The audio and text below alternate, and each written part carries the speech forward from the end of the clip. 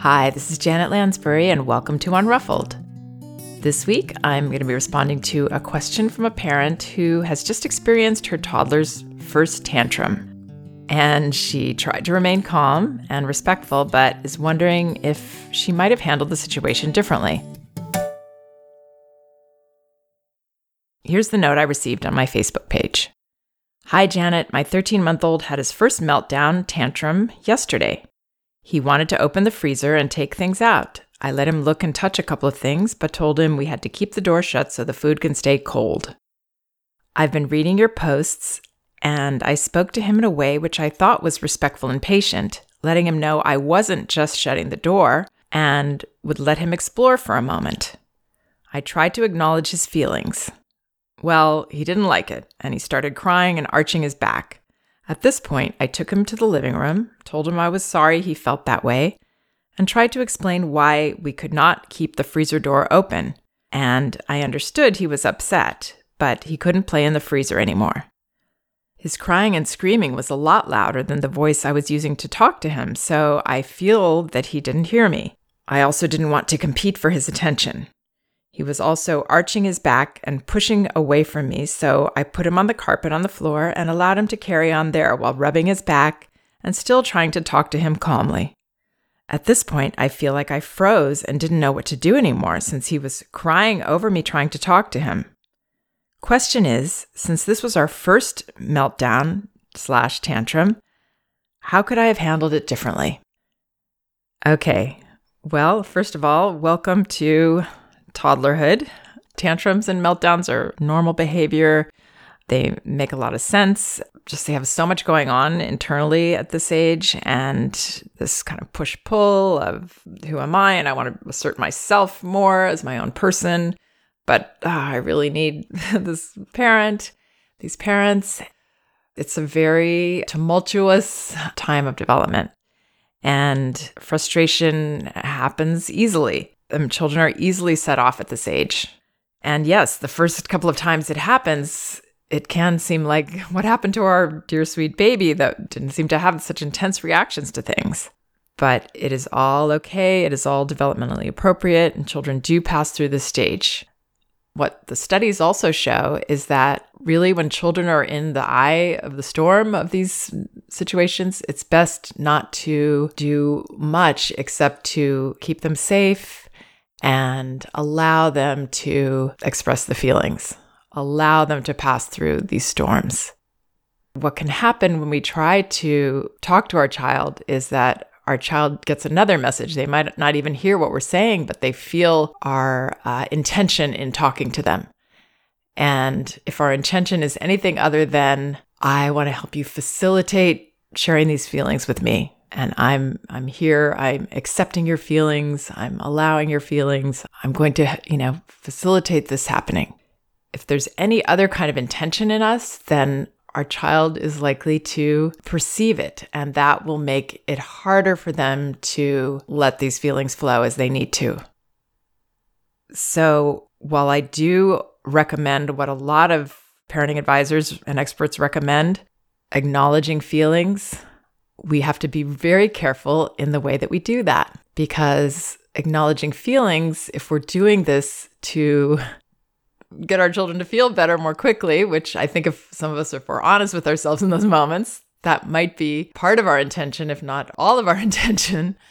If that is in the mix, then our child is going to know that. And our child is going to feel like we are putting blocks up. We're trying to dam up these feelings from happening. So let's just go over this situation that this parent describes. He wanted to open the freezer and take things out. Okay, so this is a normal thing. Children are curious about everything at this age. They're these amazing, amazing learners, and they want to explore their environments and test everything out. So he opens the freezer and he wants to take things out. And she let him look and touch a couple of things, but then told him she had to keep the door shut so the food can stay cold.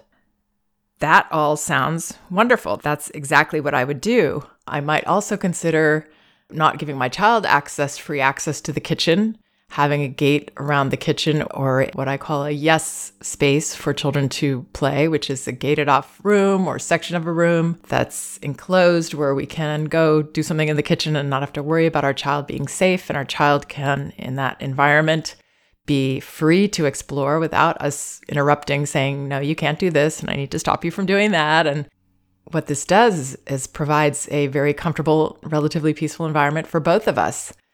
We can be with our child in his space and be able to enjoy not having to interrupt and stop him from everything he's doing and worry about that he's going to get into something or be unsafe. We keep this room or this section of a room entirely safe so that there are no no's. That's why I call it a yes space. We don't have to say, no, don't do this, don't do that. That encourages our child's curiosity and exploration, and also brings peace to us, both while we're in the space with our child, enjoying their activities, not worrying.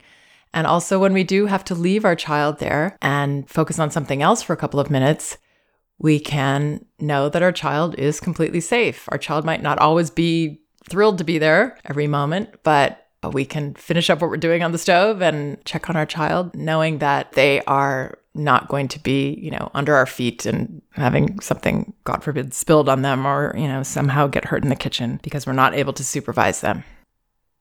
So that would be something I would strongly consider doing. The easiest way to do it is to do it much earlier when a child is not even mobile yet. And then this gate is just established as part of their environment and they don't question it and they don't feel blocked off from anything.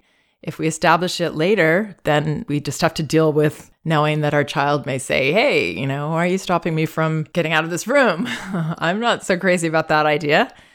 And we have to be very confident and say, I know you don't like this idea. This is what's good for our family. I got to keep you safe and I'm going to do this. But it's okay if you want to tell me you're not happy with this. I want to hear that. I want to know everything you're feeling. And I'm okay with you disagreeing with me. So then she says she was respectful and patient, which is good. I mean, patient, but not waiting for our child to completely stop on their own, because a lot of times that's not going to be able to happen. They're not going to be able to stop without us being the ones to do it. So respectful, patient, but also, feeling ourselves and the amount of time that we want to let them explore. And it's okay if that's a very short time that we're not comfortable with letting them, take everything out and now we have to put everything back or touch everything and let the freezer stay open and everything melts. We can have a time limit on that for ourselves. And then being honest and saying, yeah, actually now I'm going to shut the door.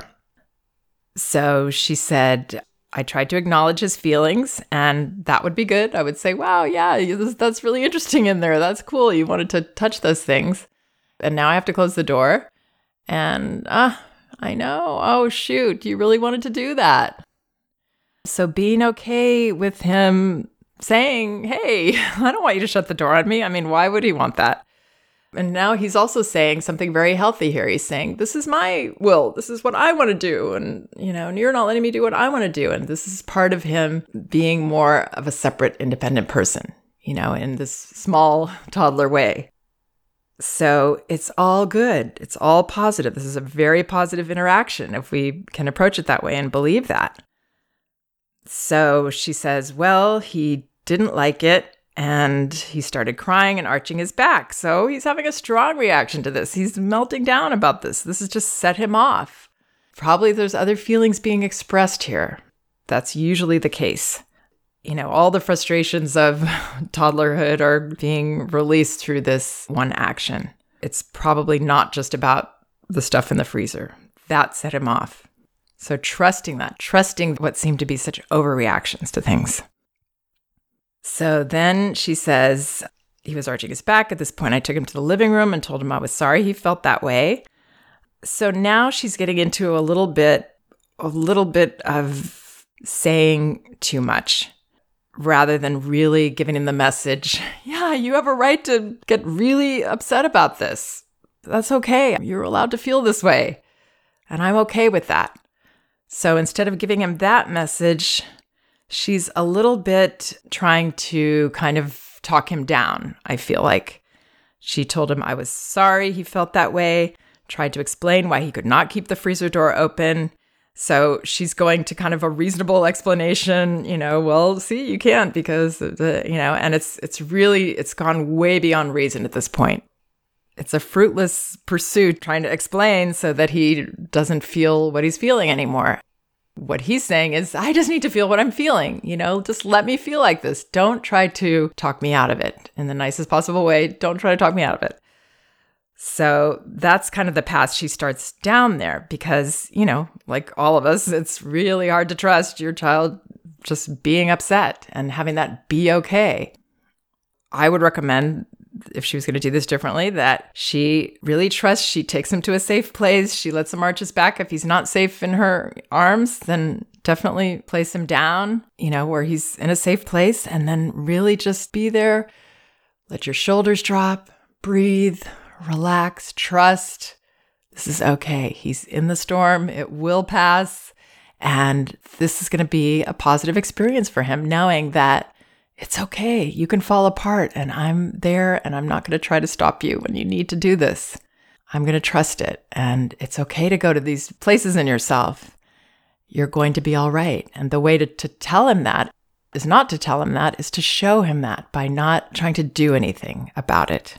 Just really allowing it to be.